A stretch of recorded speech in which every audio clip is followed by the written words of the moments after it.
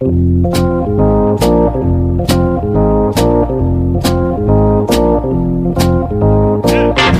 us a little bit about what you saw and being able to relay that message to Cora when you watched Kimbrel pitch and kind of help out so he wasn't tipping his pitches. So tipping pitches, we hear about it all the time. People at home understand what tipping pitches is all about. It's amazing. And that's remarkable. All right, I'm here with body language Dr. Alex Baisley. He's here to take me through what he saw last night between Draymond Green and Kevin Durant. This is tipping passes. We're back and better than ever. What did you see from that argument? I know you're a Warriors fan. Can you put your feelings aside and tell me what you really honestly think about what happened last night? Is this the end of the Warriors dynasty?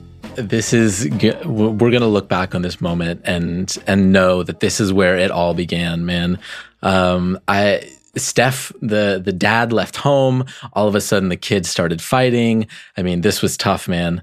It wouldn't surprise me if Draymond came out of the locker room with a black eye today. I mean, it was that bad. So this is tough. This is really tough to watch, and this is where Sean Livingston gets to take the reins of the whole dynasty from here on out. When you title this episode and when you write, SEO or whatever, and you tag this episode on WordPress when you post it, I want you to put Kevin Durant announces he's leaving Golden State Warriors featuring Draymond Green. And everyone who comes to the podcast will be very surprised when they find out halfway through we switched to talking about socialist baseball things. Yeah, but we're going to make so much money off this one episode. Oh, yeah. All 2 cents a listen is that's just gonna rack up quick, man. Oh, it's gonna roll in. Oh, just kidding. We're here to talk about baseball off season. Alex, this is, I guess, a light foray into season 2 of Tipping Pitches. Our loyal listeners will notice the last episode we switched up the logo on y'all, and we got a slightly upgraded intro song. So we're calling this hashtag season 2. And I hope y'all are along for the ride with us. Yeah, we just completed our first full season as under the moniker of Tipping Pitches, and we've really come a long way, Bobby. We've seen some things, we've had some laughs, we've cried, we've stayed up way too late into the night, and now we're here, just pushing right on through. I guess this is as good a time as any to introduce ourselves. I'm Bobby Wagner. I'm Alex Baisley. And like we said, this is Tipping Pitches.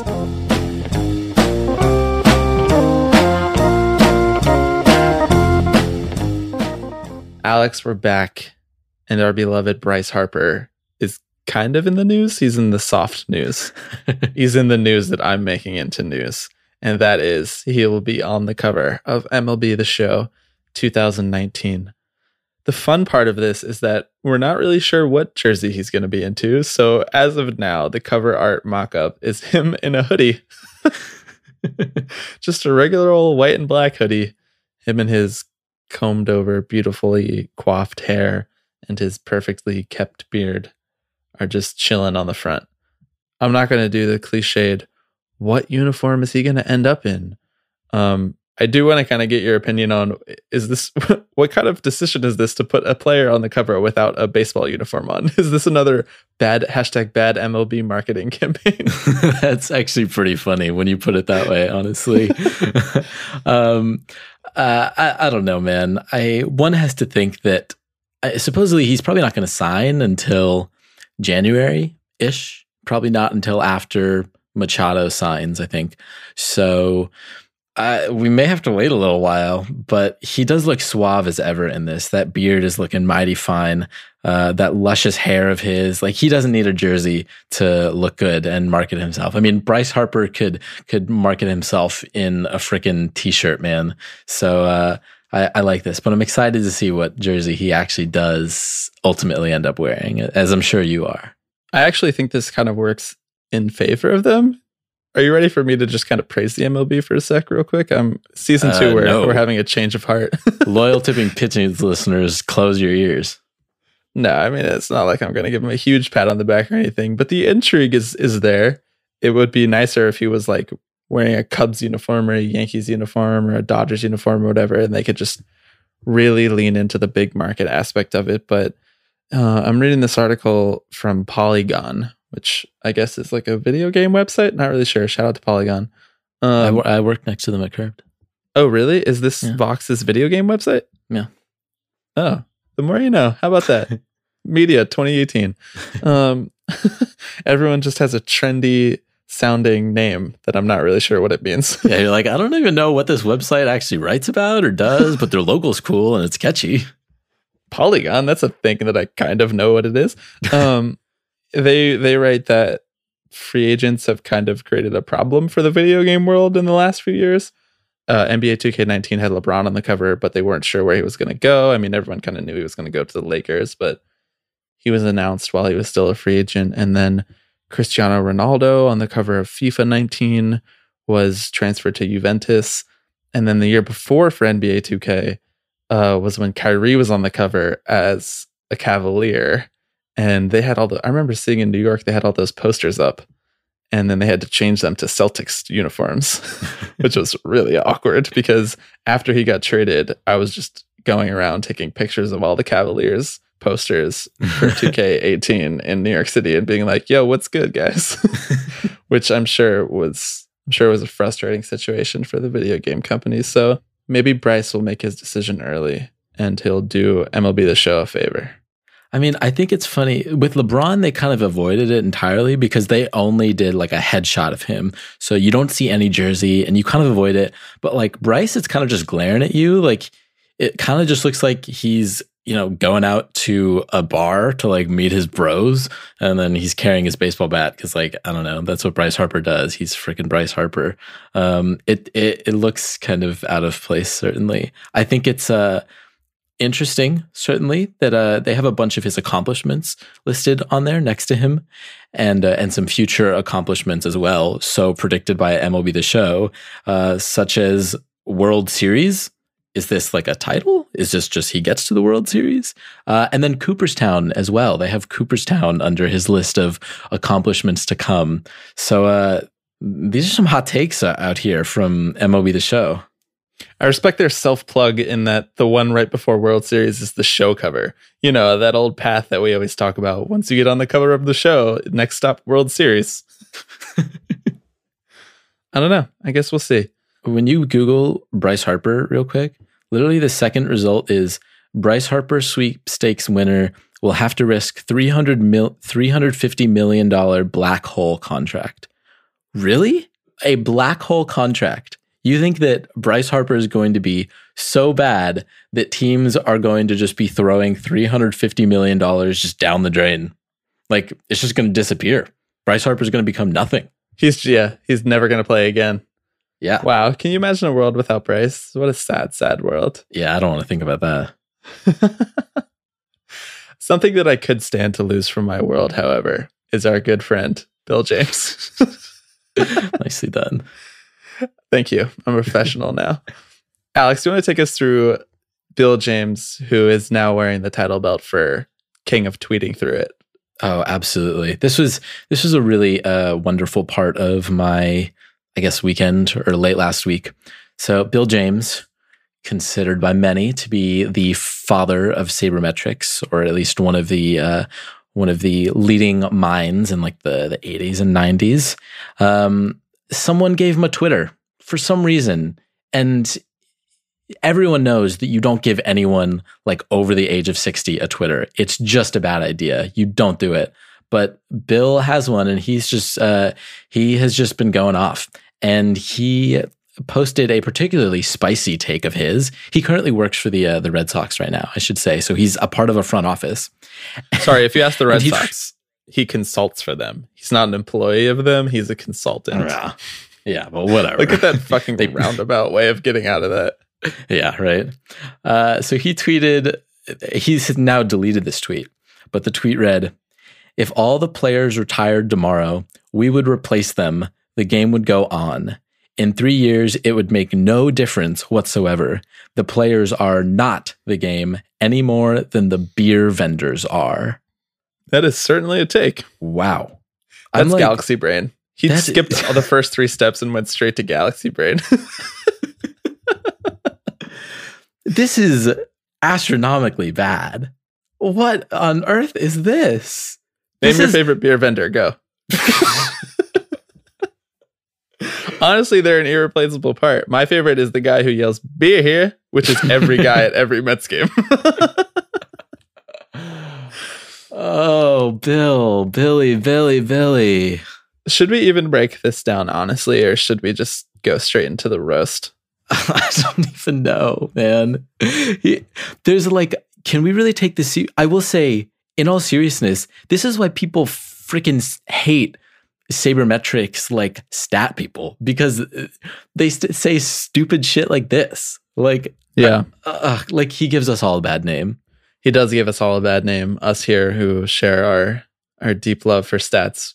We just read off stats for this whole podcast. That's us. This is just an impressively bad take that's like crafted so perfectly that it just takes a jab right at everyone on baseball Twitter. You know, every once in a while you get one of those like silver bullet takes that just pierces through every corner of baseball Twitter and everyone thinks it's bad. And this is one of those takes. And he's doing it without actually being explicitly racist, which is usually the silver bullet take that gets everyone out of their corners to be mad online, you know. In this case, he's just being dehumanizing. So much better. I don't know. This is just, first of all, wrong. Second of all, it goes against kind of the ethos of everything we talk about on this podcast, which is that there are a lot of really fun personalities that make actual baseball fans enjoy the game and that make the game worthwhile. My only my one final takeaway to Bill James as a person and entity is just like, just let people enjoy things, man. Yeah. Just like, if you live this joyless existence, just keep it to yourself and keep it off Twitter. Like if your life is really not enriched by knowing each individual guy and knowing the players and their quirks and their personalities and watching Yasiel Puig for his tongue instead of just his 268 batting average or whatever, that's fine. But you want to look at baseball players as just robots who are putting up numbers. Cool. To each his own, I guess. Sorry that you're a bad representation of being the father of the statistical movement in baseball, but whatever. We'll move past you lame ass white dude. Let the rest of us enjoy baseball for what it is. Thanks. Bye. Log off. By the way, I'll show you how to do it if you can't figure it out. Yeah, he didn't back down too. I mean, he doubled down on his ideas as people. I mean, he dove right into the mentions. And I mean, really what worries me most about this is like his proximity to front offices and the level of the game that he's at makes one think that he's probably not the only guy who views this. I mean, maybe he's just a curmudgeonly old stat head who only does look at the batting averages or whatever. And then you roll your eyes and be like, all right, dude, you know, go back to your computer or whatever. But what's more concerning is that like he's on the side of the table for the guys who, of the people who pay these players, right? And the people who employ these players and the people who run these entire operations. And he's sitting there being like, you're replaceable. All the labor that you do, it doesn't matter to us really at all, right? Like Bryce Harper, if you walked away, if you decided to hold out for a contract, we'd move on. We'd forget about you, which is wrong. Like fans would not forget that. Like to think that the players themselves are replaceable and that to the majority of fans, like you were saying, their personalities, like they make up so much of the game. And clearly there's certainly a disconnect on the side of front offices and on the side of these kind of sabermetricians that are aligned with ownership. But I don't know. It's kind of disheartening to hear, especially after like the free agency we had last offseason and more kind of rumblings about like labor issues, especially when minor leaguers are not paid like livable wages. All of a sudden it's like, oh, Bill James is just saying the quiet part out loud, right? Like he's just saying the stuff that Dave Dombrowski doesn't want to say or Theo Epstein doesn't want to say and anything like that. So I hope Bill just retreats to, I hope he just closes the laptop and walks away and gets outside for a little bit. And I hope he does a lot of soul searching on this astronomically bad take. The saddest part of this is that this is like a textbook dystopian apocalyptic argument capitalism bears out to. Do you know what I mean? Yeah. Like this is what you would read in like some novel about how all workers have just been replaced and repressed over long extended periods of time, and we all just let it happen. Like Bill James just took that and applied it to baseball. I'm like, Jesus, this is a child's game. They're wearing tight pants, Chiefs. Yeah, this is like Orwellian. I know. It is a little Orwellian. Speaking of someone who wants to look at baseball in an Orwellian way, Paul Dolan. You are on fire with these transitions. I'm on tonight. a roll. Somebody stop me.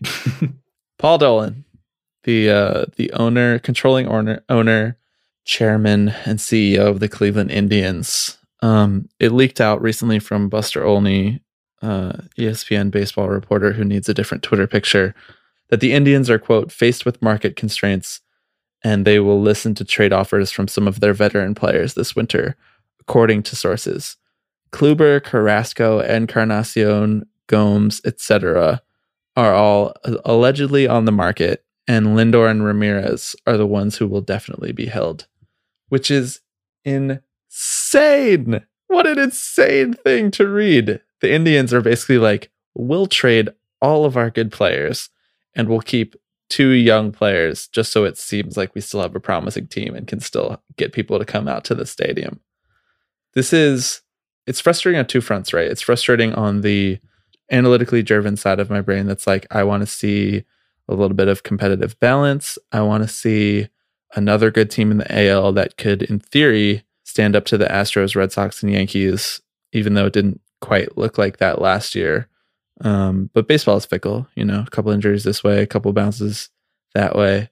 The Indians almost won a World Series 2 years ago and are still largely as good as they were then. And then the other side of my brain, the labor-concerned billionaires should be spending to the luxury tax because they can concerned part of my brain is like, oh, this is just a blatant cash grab.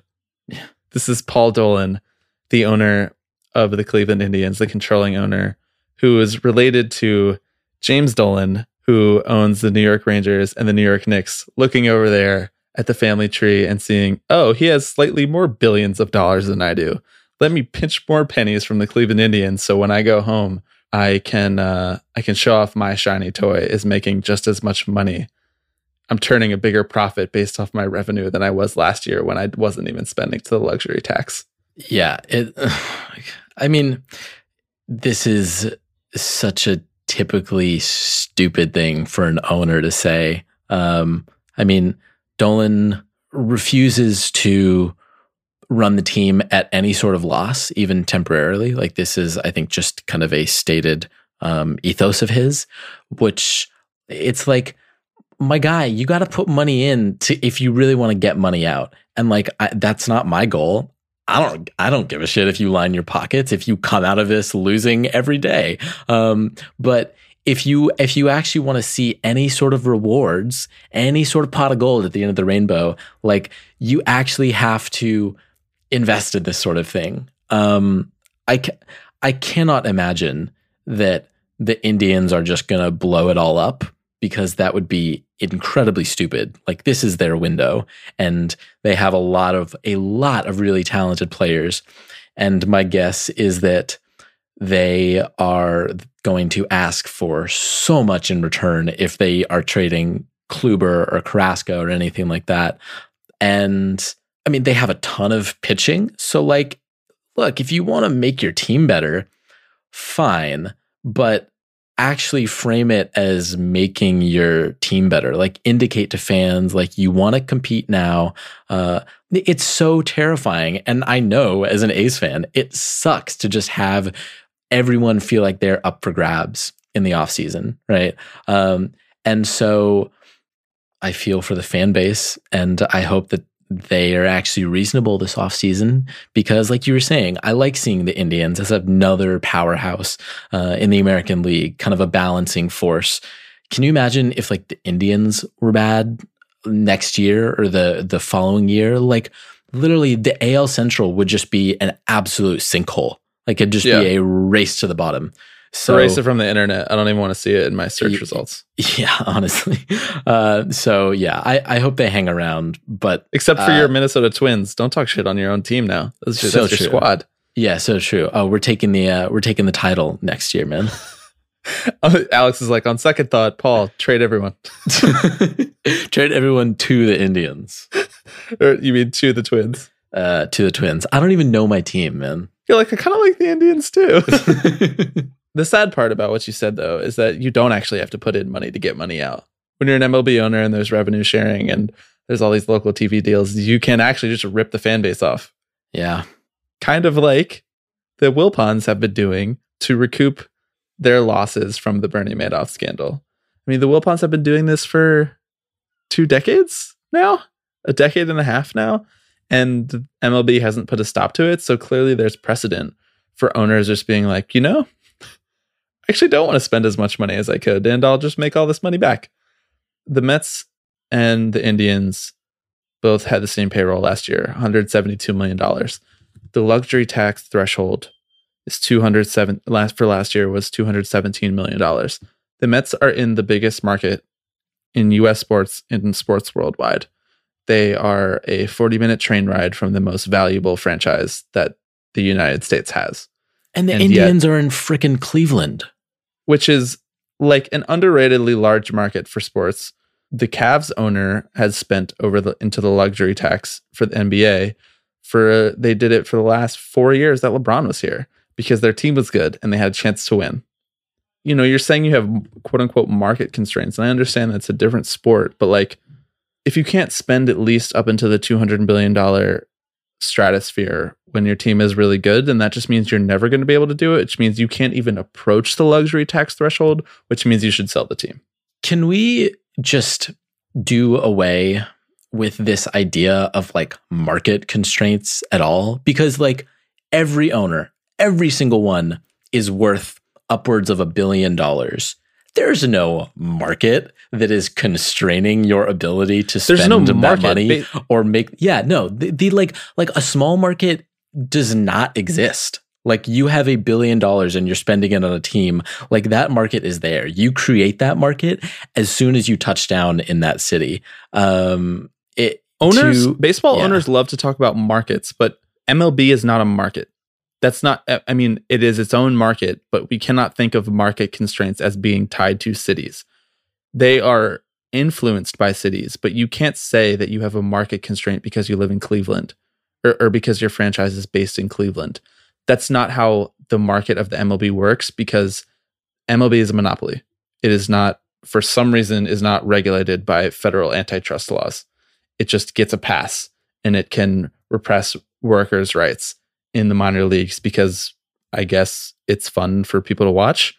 There's really no reason. So market constraints doesn't really work. It's like this boogeyman that they can just throw out because no one really understands how baseball owners have cornered this market, and they share a ridiculous amount of revenue between 30 people, and the rest of the people just try to parse half of it. It's insanely frustrating to hear people keep saying market constraints, market constraints. It's like baseball's version of corruption in Washington or drain the swamp. Like, these are just phrases that have no root in anything, and nobody really understands it. And it's a cute little thing that we can say to the media and in front of cameras. And honestly, I'm sick of it because the Indians are one of the most fun teams in baseball.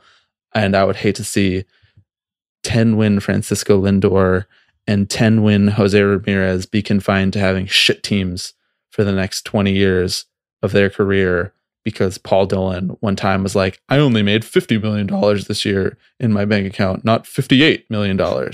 It's ridiculous. In conclusion, the Oakland A's should sign Bryce Harper this offseason. You heard it here first. It's going to happen. That's all I can say about it, man. Just go for it. Go all in. Chips on the table.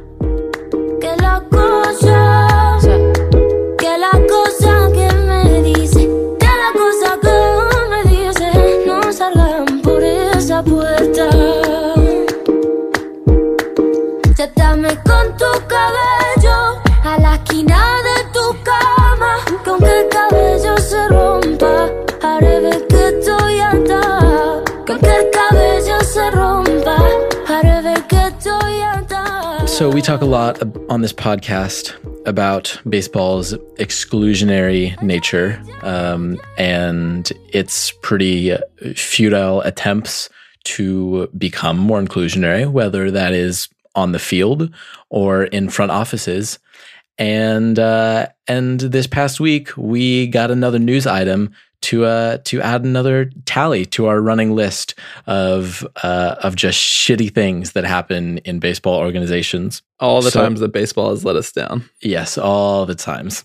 So this one comes from the Seattle Mariners, who were in the news because a recently released, we don't quite know, doctor who was like the head of their strength and conditioning program came out with some pretty strong accusations of racism and sexism at like the highest rungs of that organizational ladder.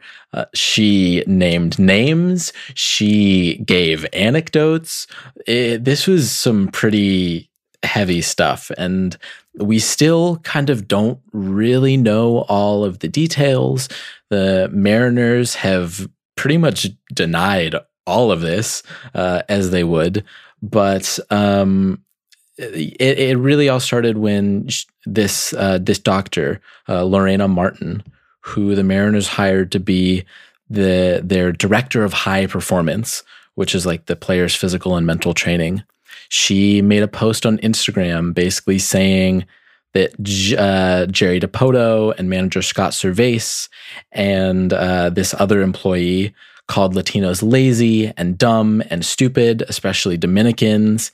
And she goes on to say leadership is to blame. Under Jerry Dipoto's leadership, no team has made it to the playoffs, and will continue to miss the playoffs with him in his position. Poor leadership. Bobby, first reactions to this somewhat shocking, maybe not so shocking revelation? Yeah, first reaction is it's not that shocking.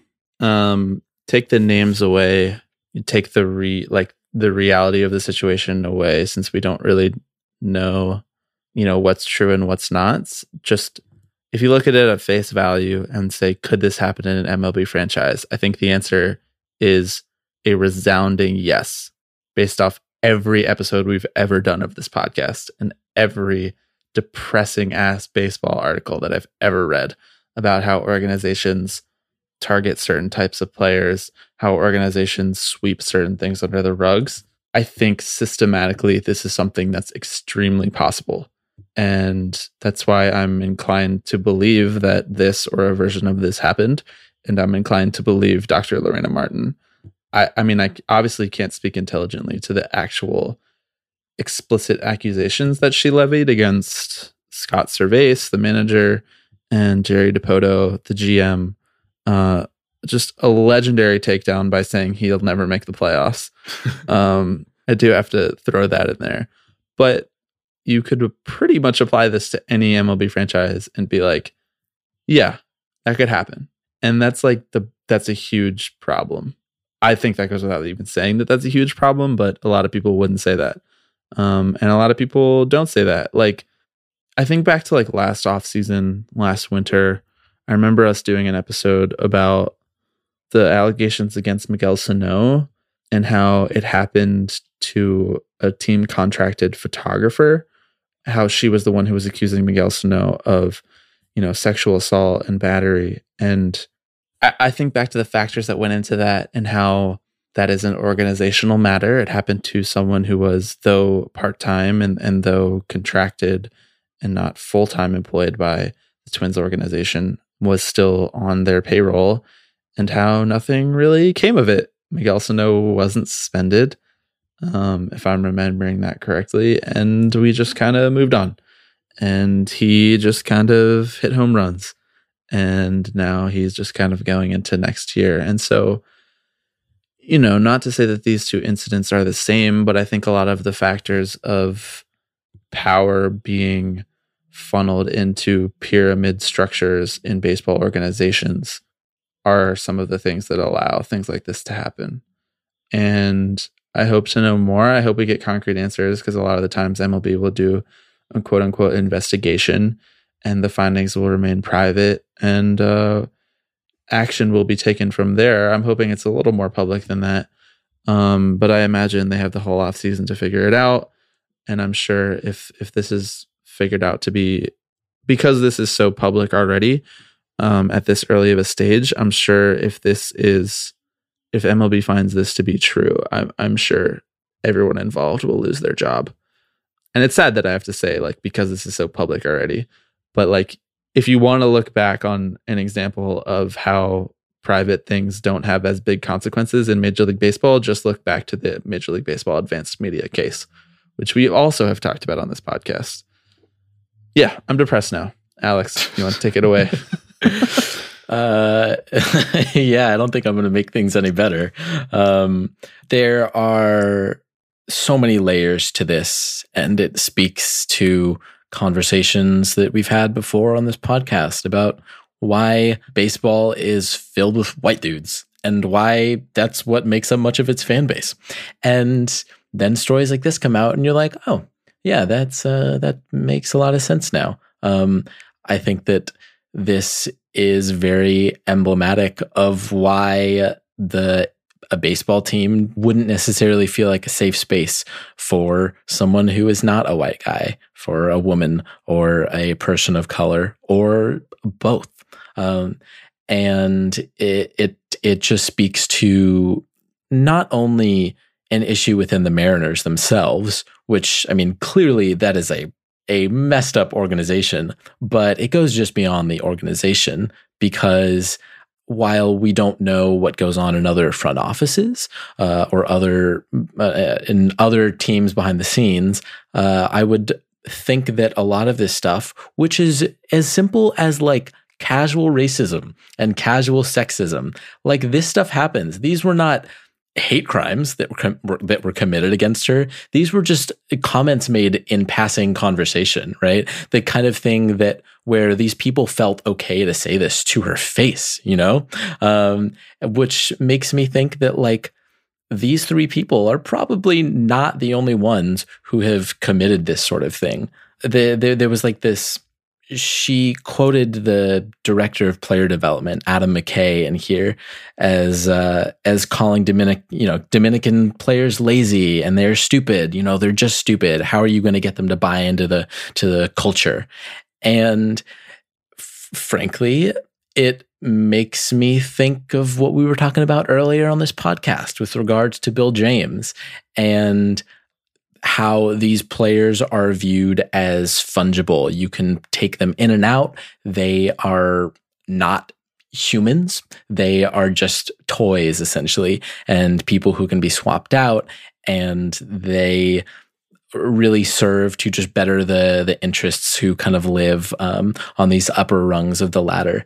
And so I think that all these stories just reinforce each other and kind of give us a greater sense of how deeply flawed the underlying structure of the game is. I mean, the fact that we got these two stories in 1 week that showed, you know, just how blatantly people in high positions of power disregard these people, you know, it certainly doesn't make me feel optimistic for the near future.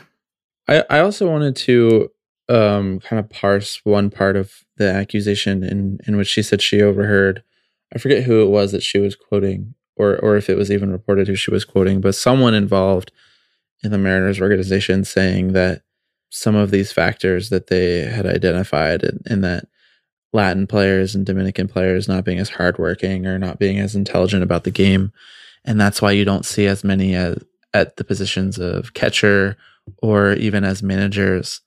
I want to kind of take a second to debunk that on its face, in that it's sort of like a reinforcing cycle of racism right there, right? Like, we haven't given these people this many opportunities in the past, and so therefore we do not have a model for success, and therefore that must cycle back to the reasons that we didn't give them opportunities in the past, in that we think they wouldn't have done a good job in these roles, which is just insanely and flagrantly racist thing to say as anyone in an organization, let alone at the top of an organization. And I think that speaks back to the real world consequences of not having diverse managers and not giving players opportunities to play whatever position suits them best, kind of the politics that factor into who plays what position on the diamond. It's sort of hard to remember why diversity is so important sometimes when you're just watching a 162 game baseball season and you see a decent amount of diversity on the team. You see a lot of Spanish speaking players throughout the game. You see some progress being made on those fronts. But then you think back to a thing like this, you think back to people in decision-making positions thinking that Dominican former players or people from the DR shouldn't be managers. And you remember, oh, that's why we're still not even close to where we need to be. That's why Alex Cora being the first Puerto Rican manager to win a World Series this year is fucking insane, thinking about the kind of influence that people from Puerto Rico have had on Major League Baseball and the game of baseball in general. And then you have a story like this come out weeks later. It just reminds you not to let your guard down about how far the game still needs to go, I think. Yeah, I believe Dr. Martin that she did experience these things. I honestly don't know the degree to which she experienced all these things. If all of these are direct quotes, if you can take it as gospel or not, but I certainly believe that this is a pretty prevalent mindset, because this is not the first time we've faced these issues, right? There's a reason that like we've discussed this stuff before, and that we see columns being written along these very same lines. And it's, let's be honest, right? Her logic checks out. It's basically what you're saying. Yeah, essentially. The factors that she's talking about, they're there. The specifics of this case notwithstanding, like go find old New York Post columns about Robinson Cano. Go find announcers saying questionable things even this year. Like it's all there. So yeah, well, the first step is talking about this, and I commend her for coming out and actually calling out the organization, because that's not an easy thing to do. She has nothing to gain from that, and frankly, I would not be surprised if she torpedoed any potential for her to have a continuing career in Major League Baseball, just because I don't know why a front office would really want to go near that, because they see her as a liability or something like that. But the fact that she felt like she had to actually come out and make a statement about these things is incredibly commendable. So I tip my cap to her on that. I celebrate with a toast, bro. You know if you with me, we homebound. I need a city to hold down. You niggas gave me a coast. You went and gave me a cape, but that never gave me no hope. Yeah, I found a new way to. All right, you ready to get a slow clap going for my boy Tim Tebow? I'm so ready. Tim. Triple A Tim, Alex. What is up? I don't know anymore. I love when we talk about this segment ahead of time. Like when we're planning the podcast, let's take people behind the curtains a little bit. Yeah. It's late, we're tired, we're going to take people behind the curtains. We're planning the podcast, and you usually come to me and you're like, oh, there was some news about Tim. You know, he's going to start in AAA, or he broke his hamate bone, or he is doing well, or I saw a video of him on Twitter or whatever. And you share that news with me and you're like, oh yeah, we'll just tack that on the end. We'll be the Tim Tebow Power Hour or whatever. That'll be great. Good last segment. Good way to take us out. It's very on brand. And then we record the whole podcast. We talk about heavy factors like racism and sexism and billionaires leveraging their power and capitalism and all these things. And we get to the end and we're like, this is a stupid thing that we do just at the end about Tim Tebow. Why are we talking and you're about like, Tim I don't Tebow? know. You're always like, I guess I have thoughts about this. Yeah. What are my thoughts even about Tim Tebow anymore? I'm all thinked out. I mean, we have a Brody quote, a Van Wagenen quote, our boy BVW. He told AP, he said, he called him Timmy, just like us. See, you and me, Brody, we're more alike than you think. He said, Timmy is not a guy you want to put restraints on. If he sees a block, he's going to work that much harder to go overcome whatever somebody places on him. I believe in him. Wait, And- what was the quote? If he sees a block, Yeah. Brody is like a just robot. like Normal a people don't block. talk like that. Oh, a block. You mean a roadblock? Oh, we're making fun of Brody, our guy. I know. Yeah, so Timmy T at AAA. Do you think Tebow is insulted that he's like 33 and they still call him Timmy? Yeah. I guess coming from someone who's just planning on going by Bobby for the rest of his life, I shouldn't be talking shit, you know? Oh, yeah. Self-realization on the pod in the last 5 minutes. I am as excited as anyone to take Spirit Airlines from Los Angeles to JFK so that I can hop on the train and I can meet you at Citi Field to see Tim Tebow's first real at bat in a Mets uniform, because it's definitely happening this year. If he's starting in AAA, you know he's getting called up when the Mets are 60 and 75. He actually is, honestly. Like you gotta assume that him and Brody are like kind of chummy, you know, like they seem like the kind of people who would probably pal around together. Like, do you think so? Yeah, probably. I don't know. I don't think so. Brody doesn't strike me as God-fearing enough for Tim. Brody strikes me as like a little bit of a partier. Yeah, but like maybe like a little bit of a keg stand, latent Southern racism kind of rich kid vibe. Yeah, but like maybe Timmy sees like a mission for him, you know, like he is God's mission to bring Brody to the light, to bring him away from the fast cars and the girls and the money, and help him hear the word of the good Lord. So yeah, we'll see, man. Okay, I see where you're going with that. Then trying to make the Mets into a more righteous franchise. I'm down. Exactly. I'm game. Honestly, give Tim the reins to the organization. Make him GM. In God we trust.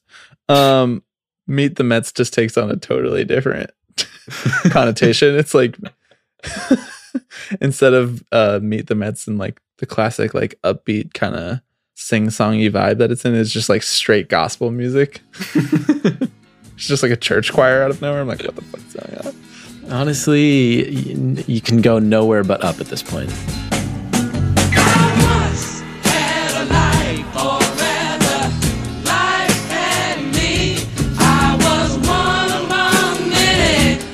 Nowhere but up, straight to the Lord. Okay. That has been our Tim Tebow update of the offseason. Our first one. Hopefully we get many to come about his progress from recovering from the hand injury. Alex, this was a fun one. We said we would keep it short, and we lied to ourselves because that's what we do. Yep. We appreciate any and all listeners. Go ahead and share us. Tipping Pitches Season 2 is here, y'all. We're just re-releasing whenever we want to, like we're Supreme or some shit. Alex, you got anything else for the people? No, I think that's about it. If you have any Bill James takes that you want to send our way, though, please do that. On the Tipping Pitches account, we resurfaced his take about triple bigotry against old white men. And frankly, it's one of the best takes I have ever seen on that dumb as hell website, just in the history of time. So it's a true unicorn of a take. It really is. So please send more our way because we just can't get enough of it. All right. Catch you next week. I wanna know if you can get to that.